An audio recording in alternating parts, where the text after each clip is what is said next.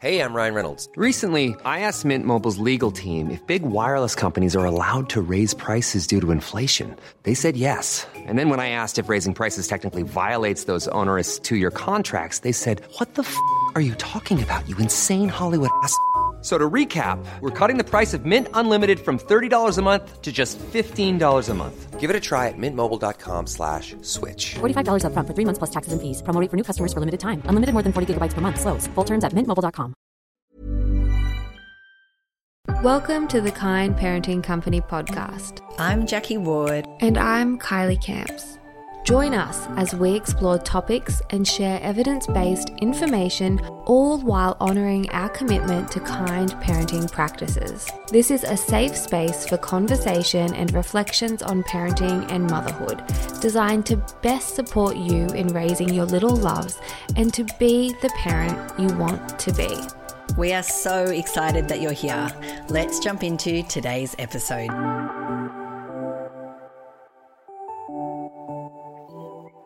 Hello and welcome back to the podcast.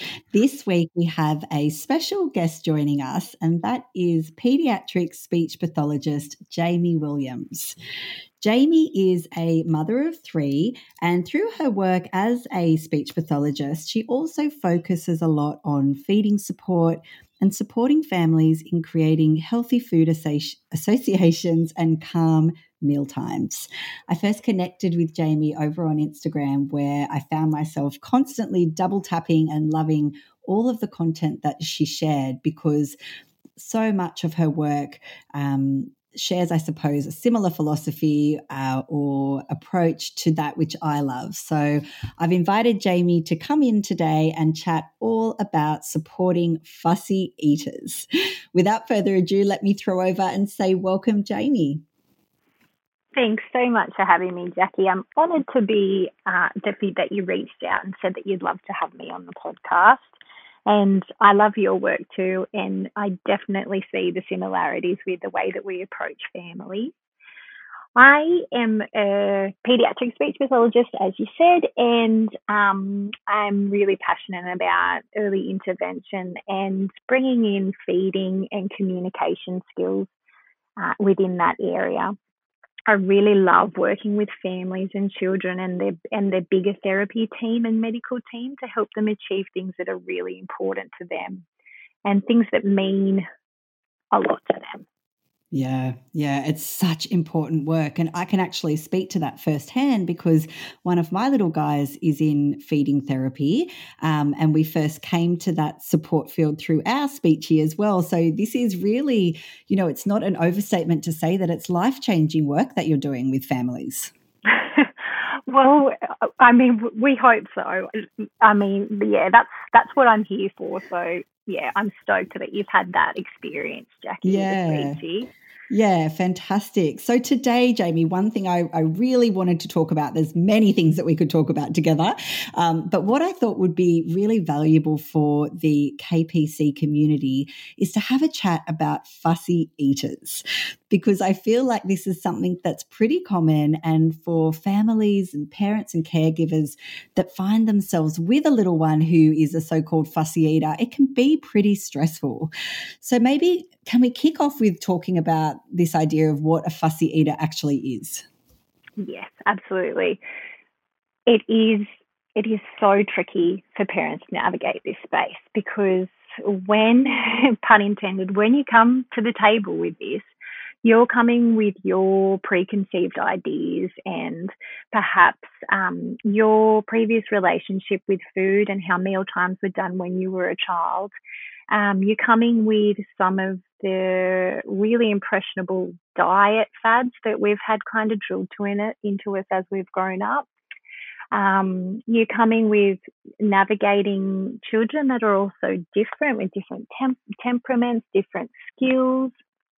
And I guess the biggest mindset that I find really helpful with parents is this idea that kids aren't fussing and they're not trying not to eat. They eat well when they can. And what we can do is bring empathy to this idea by thinking about them as cautious eaters And sometimes for our little ones that are finding it extremely hard, anxious eaters. So that kind of gives us that switch of language, just gives us the space to put ourselves in their shoes. If we're calling them cautious or anxious, we're actually understanding what's going on for them instead of it kind of being like a blame thing. And we almost think, hey, look, we take on that, hey, can I co-regulate with you here? Can I help you here with this cautiousness or this anxiousness, rather than it kind of being all about something that's going on for them that perhaps, with the fussy term, can almost seem like they're choosing to be that way. Yes. This is so powerful. And I really think it's a game changer when we are supporting our kids who are having this experience. So I remember I heard you say before, kids eat well if they can. And I just want to restate that point because it is such a powerful reframe. Anyone that follows me will, I'm sure, have heard me quote Ross Green, who says kids do well if they can. And when he says that, he's talking about children who are having behavioural struggles. And the whole idea is that children intrinsically and naturally, they want to do well, but they're lacking some skills, or there's some sort of block in their way that is preventing them from behaving or making better choices, I suppose, in terms of their behaviour. And, to hear you speak about that approach with feeding, as I said to you off air, it's really not a parallel that I'd drawn, but it's so right. Yeah, yep, and feeding really from the beginning, from our breast and bottle feeding, it's a relationship that involves the way that we're going to get our baby's going to get calories. So it makes total sense that relationship and attachment comes in with it. Yes, definitely. So this idea of shifting the way we speak about it and shifting the way we talk about it, and think about it, from fussy being, let's just use that as a general label because that's a pretty common term that we hear out in the media and, in general conversation, to anxious or cautious. Alone just that one switch out of the term, I already can see how that would make me approach it differently as well. So yeah, absolutely. You can see yourself at, a birthday party or out for dinner with friends, and instead of, them saying, oh, don't they eat that? And your fear enters the room, and you already feel worried about the situation, having your children eat around other people. But you can, but you just saying, yeah, they're a little cautious, they're a cautious eater, that can also make you feel so powerful in a situation like that as well. Definitely. And this idea or this priority of taking anxiety away from the dinner table or the party plate or wherever it is that the setting is for the meal, I think is so integral to healthy relationships with food and feeding. Would you agree? Yes, absolutely. And developmentally, kids are meant to be cautious around food, especially, it usually starts around this 14-month mark. And that was an evolutionary advantage because, when our little ones were little and they were toddling around and they were more mobile, it was protective in keeping them safe from putting things in their mouth that might be poisonous. So that caution has been protective, back in our caveman days. So there is part of, the developmental phase where they are meant to be cautious. So I think making peace with that can also empower parents. Yes. And also just to let them know that it is not their job to get their child to eat. Yes, which brings me to another question, but I just wanted to say that actually makes so much sense because, in terms of that evolutionary perspective you just shared, because so often parents will say, I don't know what happened. They ate everything I put in front of them as soon as we started solids or food, away from the milk. And then something just changed when they were, started walking or around that time. And when you point out that this is a, adaptive, developmentally appropriate phase in our children, that actually does make so much sense. Light bulb moment. Yes. Yes. Now, Jamie, you just touched on something before. You said, I'm not going to be able to quote you, but you can correct me if I'm wrong. So you said it's not parents' job to choose how much or what their children are going to eat. Can you reframe that for me? Yep. So this is based on Ellen Satter's work in the Division of Responsibility. And she has a beautiful philosophy about providing structure for meal times. And Jackie, we all know that kids thrive with structure. Now, kids don't thrive with inflexibility. So this is something that you need to take on and see what you can do. There are always, little shifts that you will feel are right for your little one. So you never need to feel like this is a prescriptive way of doing things. So the reason why Ellen wrote the Division of Responsibility was to help children become more intuitive eaters, for parents to be responsive to their needs, and for them to grow up with developing a beautiful relationship with food and their own bodies. So it really is protective against the diet cultures that we have, that a lot of parents don't realize how strong those are. So a lot of parents who have had little ones that have had difficulty putting on weight, they have this pressure to feel like they need to be in control of the calories that goes into the child.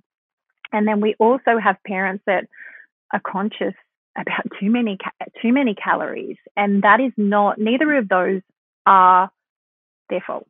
It's not their fault that either social media or things that they've read or things that people have told them haven't helped them on their journey, and just their own experiences. And we all love our parents, and they did the best they can, and did the best that they could. But we do have things there that we need to work on in order to help our little ones eat as well. Definitely, because none of us are immune to, societal messaging and the influence of social media. Like that is a human experience of just being in the world, isn't it? That we are going to be influenced by trends and external voices as well. So when it comes to Ellen Satter's work, can you explain what that actually looks like in practice? Yes. So Ellen Satter tells us that we decide what is being served, when it's being served, and where it's being served. And the child decides if they eat any and how much they are going to eat. So we're not putting restrictions on how much they eat or what they eat. But I guess the biggest thing to bring into that is when you're serving and you're choosing what to eat, we're also being super mindful and super sensitive to their needs, and we're putting something on the table that we know that they will enjoy. So this brings a bit of structure to the meal times. So it allows for you to take the pressure off yourself. You've served the meal. Your child has a preferred food on a table, or the food that they will normally eat, and you get to sit down and you get to do more than just eat, which is what we want to do at meal time. You get to chat and you get to enjoy that time together. You get to listen to your internal cues about when you're full, or perhaps you're not hungry at all, and that's honoured as well. So if we know that children sometimes preload, so they eat all their calories at the beginning of the day, so when dinner time comes, they're actually not hungry. So instead of forcing them to eat and teaching them, no, don't listen to your body, I kind of know better, you need to eat this, we're going, okay, I'm going to let you experience this, and if you're saying that you're not full, I'm going to give you that autonomy, and I'm going to give you that control over your food and your body, because this is a lifelong journey and you're going to be eating for the rest of your life. And when you're an adult, I would love for you to have a positive association with food. Oh, this is like such a breath of fresh air when it comes to teaching, about this food relationship and relationship with our bodies, because it's really a long game, isn't it? Like you said, we're going to be eating for our whole lives. So Yep. setting up this relationship in such a healthy and considered way, I think, is just magic. It's interesting though, because as I hear you speak about this, I'm sure many of our generation will have grown up in a time where the approach to meal times was very different. It was, eat everything on your plate. You don't leave the table until you've eaten everything on your plate. And if you aren't going to eat everything on your plate, well, then there's no food later either. So that seems to be, a lot of the people I speak to, that seems to be a pretty common experience. So to shift to this mindset, it can be a bit of work for parents. Oh, absolutely. And I think it's really interesting to pick apart, why is it that you feel this way? What are your fears around this? Are you worried that they're going to be hungry? Well, I get that. Yep. That you don't want them to go to bed hungry, but it's an opportunity for them to learn and to feel what hunger feels like. And they might come back out and say, "Mummy, my belly's, it's grumbling. I feel so hungry." And you think to yourself, wow, I've taught them hunger and fullness cues. This is awesome. Let's have a bedtime snack. So I when I work with families, I always talk about offering a bedtime snack. So if they don't eat dinner, they get a snack before bed, and it needs to be something that they're kind of not going to hold out for, but it's going to fill their little tummies up for sleep, and it gives them another opportunity. Because sometimes, Jackie, when we're at the dinner table, everything's so frazzled and they've had a big day, their sensory system's overloaded. Sometimes they just can't take it right then and there. And then they have their bath and they kind of, their body's a little bit more ready for it. And, that they feel, oh, actually I am hungry. So, I guess here the biggest point is, it's not that your child didn't eat dinner that you need to be focused on. It's, wow, they're understanding what full and hungry is. They know that they're safe at the dinner table. I'm not going to force them to eat anything. We have this. I'm Sandra, and I'm just the professional your small business was looking for. But you didn't hire me because you didn't use LinkedIn Jobs. LinkedIn has professionals you can't find anywhere else, including those who aren't actively looking for a new job, but might be open to the perfect role. Like me. In a given month, over 70% of LinkedIn users don't visit other leading job sites. So if you're not looking on LinkedIn, you'll miss out on great candidates like Sandra. Start hiring professionals like a professional. Post your free job on linkedin.com/people today. Beautiful relationship with each other in the setting of meal times and food. So they'll come to me when they want more. Saying that though, when you serve the dinner time meal and you've got the food on the table that they like, and if they say to you, "I don't want this, I want X, Y, Z," then we bring, we co-regulate with them. Oh man, I really like that too, but that's not on the menu tonight. I understand you're disappointed. Could we have that for dinner tomorrow night or the next night? I've popped something on the table that you really like. So if you're hungry, I know it's there for you. And then we shift back to the relationship. So we shift back to our conversation, or, perhaps we've got a little bit of music playing on in the background, which can be nice and calming, or, we're joking around, or maybe we're just sitting there in each other's company, enjoying each other after a day of not being together and just eating our meal. Yeah, which is amazing, I think, for families, any family that will be, or be familiar with those dinner time struggles, that idea of being able to sit there and have all of the anxiety and the emotion taken out of whether it gets eaten and how much and what, I think is such a release. And it's so important because it's where our focus should be. So I think, it's impossible to tease apart psychology and food, they are so tightly entwined. Absolutely, yeah. And I know for many parents, myself included, I've been guilty of, patting myself on the back when my kids eat everything, that I serve and making it about me. Whereas like you've touched on, there are so many factors for kids, that play into how they eat, and pleasing their parents shouldn't be one of them. Yep. And I think too, Jackie, like you said, that positive experience at meals, even if they are just eating their preferred food, if you can set up that positive experience, that will tip the balance towards change. So that will help them sit there and they will start thinking, oh, wow, this is kind of nice just sitting here. I've got the food that, I've got my preferred food that I like to eat. I'm going to eat a bit of that.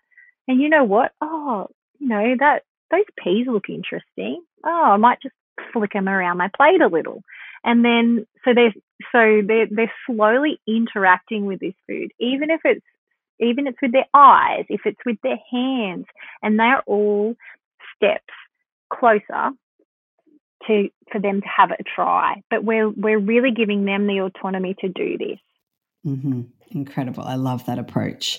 So, Jamie, that explanation and breakdown of Ellen Satter's philosophy and approach is certainly a huge tip or idea that parents can start to integrate if they do have little ones who are more cautious or perhaps anxious around new foods. Are there or just to do it anyway? Oh, just anyone, all families. Yes, please. But for our little ones who are perhaps anxious or cautious, are there any other tips or suggestions for ways that they might be able to move a little closer to exploring new foods, that families could do at home? Yep. So usually the responsive feeding model, so responding to their cues, prioritizing their autonomy, your relationship, and their internal motivation is what we try and do first. Sometimes there's some things underlying it that we need to investigate. So if you've put this in place and you're kind of not seeing, it will take a while for you to see, I guess, your child relax into this new routine and these new expectations or not even expectations. And you want to think about, okay, can I see them enjoying meal times more, but is there something else going on? Are they still really worried about food? Are they still gagging? Are they vomiting? Do they look really fearful during meal times? Are they coughing? Have they had any choking episodes? Are they adding new foods or are they dropping them? What's their weight gain like? And that would be the point where you would reach out to a feeding therapist. But there's lots of stuff that can be done in between there, Jackie. So any way that you can interact with food and with them in a positive way is super helpful. So washing the veggies when you go shopping, looking through the shopping catalogue together and cutting out foods that look interesting or, foods that you might want to serve at Christmas time. You can even bring some language things in there and you could sort them to do with their colours or, what you think they might taste like. Would they be crunchy? Would they be salty? You can get them to make little potions with food with absolutely no pressure to actually eat anything, but just anything you can do to help them interact with foods without any pressure is going to benefit them. Okay. I love that approach in terms of making it fun and, stress-free. There's no anxiety around it. So making potions, I love that. I've never actually heard that before, but I imagine that would be quite a good way for children that are sensory as well and perhaps have some sensory things around trickiness with food. Absolutely. And it kind of feeds into that, that systematic desensitization where we're slowly introducing them to something that their bodies are telling them that this feeling is really yucky. And, as adults, if we have that idea that a feeling is really yucky, we're going to avoid it. Yeah. But, it's the same as when you're going for a dip in the ocean and you don't like cold water. Yeah, just dip your toes in. Oh, yeah, I guess I can do that. And then you get a little bit more confident. You can go up to your ankles and then you might even bend down and get some water and rub it onto your arms, because it just helps you with the process of getting into the water. So it's similar to that. So just exploring things slowly with no pressure is a beautiful way to help support them in their relationship with food.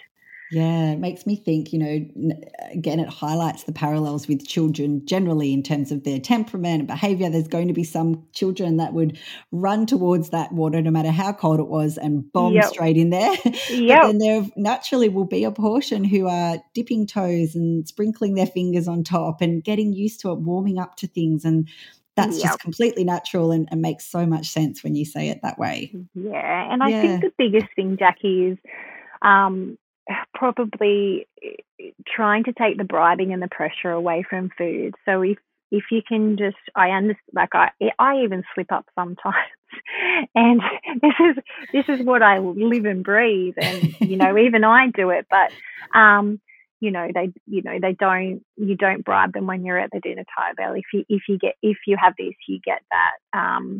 Because what it does is it kind of puts those sugary foods on a pedestal. They want those sugary foods more. And then they start to go, hey, hang on, like what's the difference between these two different foods? So we're tipping the balance of like just having a good relationship with all foods. But unfortunately, we have the diet culture, and I know our schools mean well, and then they get to school and they hear that, oh, these are sometimes foods, we shouldn't be having these, and then guilt enters the room because I love these foods that I shouldn't love, and it can get messy. Yeah, so what are your thoughts on that? Because I have heard that's the language used, sometimes foods, always foods. What would you suggest might be a better way to approach it? I don't think using any descriptions for any foods. All foods are foods. All foods are meant to be enjoyed. All foods have their place in our lives. I think it's about really taking the descriptors out of it. If you want to describe foods, you can describe them as crunchy. You can describe their color, but taking away any moral value around food and it's super tricky, Jackie. Like, it's something that I constantly am working on myself, and it's really hard because my eldest has started this, and he comes home and I'm trying to undo what's going on at school, and he actually, I think I've told you that he's quite anxious, and there was one day he said, he absolutely melted down. He was having such a hard time because I said we were going to go to the coffee shop and have a baby chino. And I said to him, darling, like, what's going on for you here? Like, why don't you want to get a baby chino? He's like, because I've been told there's sometimes foods and I've been having them all the time. Oh, see, and he's in year 1, is he now? He's in kindy. In kindy. So, yeah, the kids are so receptive to this, aren't they, from such a young age? Yeah, Yeah, I just love the idea of neutralising it so that there's no, moral attachment at all to certain types of foods. I think that's the healthiest way to approach it. Yep, and that's what's going to help our kids grow into well-rounded human beings instead of us. And unfortunately, what we've grown up with going, oh, no, I should only have 2 pieces of chocolate. And what does that usually end up in? We restrict and we binge. All you think about is that chocolate. I know this cycle so well. So, yeah. So and there's no intuitive eating there at all. I've learned that I need to restrict myself because I can't be trusted. And then, oh my goodness, no, I can't help myself. So yeah, it's a battle. So if we can give them those skills from very early on, and even if it just means they're just eating their preferred foods and slowly adding new foods in, the priority is this intuitive eating, this beautiful relationship between, like, around food and between you and your child, and slowly things should progress. If not, you need to reach out to a feeding therapist. But this is big picture stuff. Yeah. And I like what you said about the fact that even though this is your career and your life's work, that sometimes you do slip up. So I think remembering that the goal here is just raising our own consciousness as parents, focusing on it as a long goal, but knowing that we are all living, breathing, imperfect humans, and there's going to be times where it doesn't go as planned, and that's okay. Absolutely, Jackie. And look, if we can just try and do what I'm talking about, 80% of the time would be amazing. We were not looking for perfection. We're not looking for you to, die by your sword. If you've got dinner served and your child makes, a reasonable request, like, can I put some grapes on the table? And it's like, once a week they kind of say something like that, then you don't need to go, oh no, we're not doing that. We're sticking to this protocol. Your intuition as a parent will come into it as well. But it's a beautiful philosophy. It's a beautiful foundation for you to feel your way through. Yes, makes a lot of sense. So, Jamie, something that I ask all of our podcast guests is if you can share with us if there's been a book that's had a huge impact on you. Now, it can be related to your career or not, just anything at all. Is there a book like that that's really changed the way you think or see things? Yeah, I had a good think about this, Jackie. I really liked this as a question. And I'd have to say The Circle of Security, because it's shaped so many different parts of my life. It's shaped me as a person, reflecting on my childhood. It shaped me as a parent, and it shapes me as a therapist. So it's like it's change across all levels for me. Yeah. Goosebumps. Yeah. So for those who, I love this as well. I'm actually booked in to do my Circle of Security training next year, which is something I've wanted to do forever. Yep, but for those who aren't familiar, can you maybe just, give us the nutshell version of what this book is? Yeah. So Circle of Security is an attachment-based intervention, and it's understanding, I guess children and how they need us, and how we're their safe place, how we can help them explore their world, and how we can support them to grow and experience emotion, and be for them, and the same kind of thing with the feeding, to grow into well-rounded human beings. Yeah, I love it. I'll be sure to link to that, and actually all of the wonderful things you've suggested, Ellen Satter, and the other resources, I'll link them in the show notes. So if anyone didn't catch it as we've been talking, or you're out and about, you'll be able to click through and access them all there. And actually on that note, Jamie, where can people find you to follow more of your work? So I'm just on Instagram at the moment at nourish.babes. And eventually there will be a website. It's on the to-do list. But yeah, you can come and join me there, and yes, that's where you'll find me. Amazing. There's so much helpful content I know shared through your page there as well. So Jamie, thank you so much for carving out time today while you're on maternity leave, I might add, to have this conversation with me today. I know it's been so helpful, so I'm sure many others will enjoy it as well. Thanks so much. Thanks so much, Jackie. Okay, bye. Bye. Thanks for joining me in listening to this week's episode of the podcast. If you've enjoyed this content and are looking to dive deeper into the support that the Kind Parenting Company offers parents and caregivers, you will love the range of programs we have available.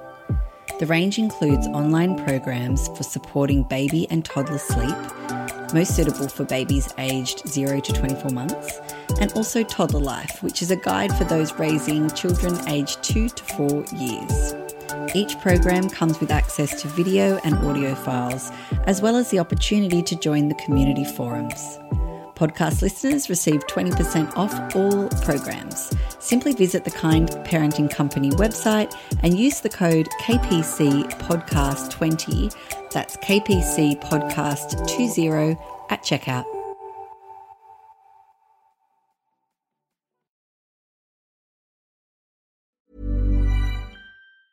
Mom deserves the best, and there's no better place to shop for Mother's Day than Whole Foods Market. They're your destination for unbeatable savings, from premium gifts to show-stopping flowers and irresistible desserts. Start by saving 33% with Prime on all body care and candles. Then get a 15-stem bunch of tulips for just $9.99 each with Prime. Round out Mom's menu with festive rosé, irresistible berry chantilly cake, and more special treats. Come celebrate Mother's Day at Whole Foods Market.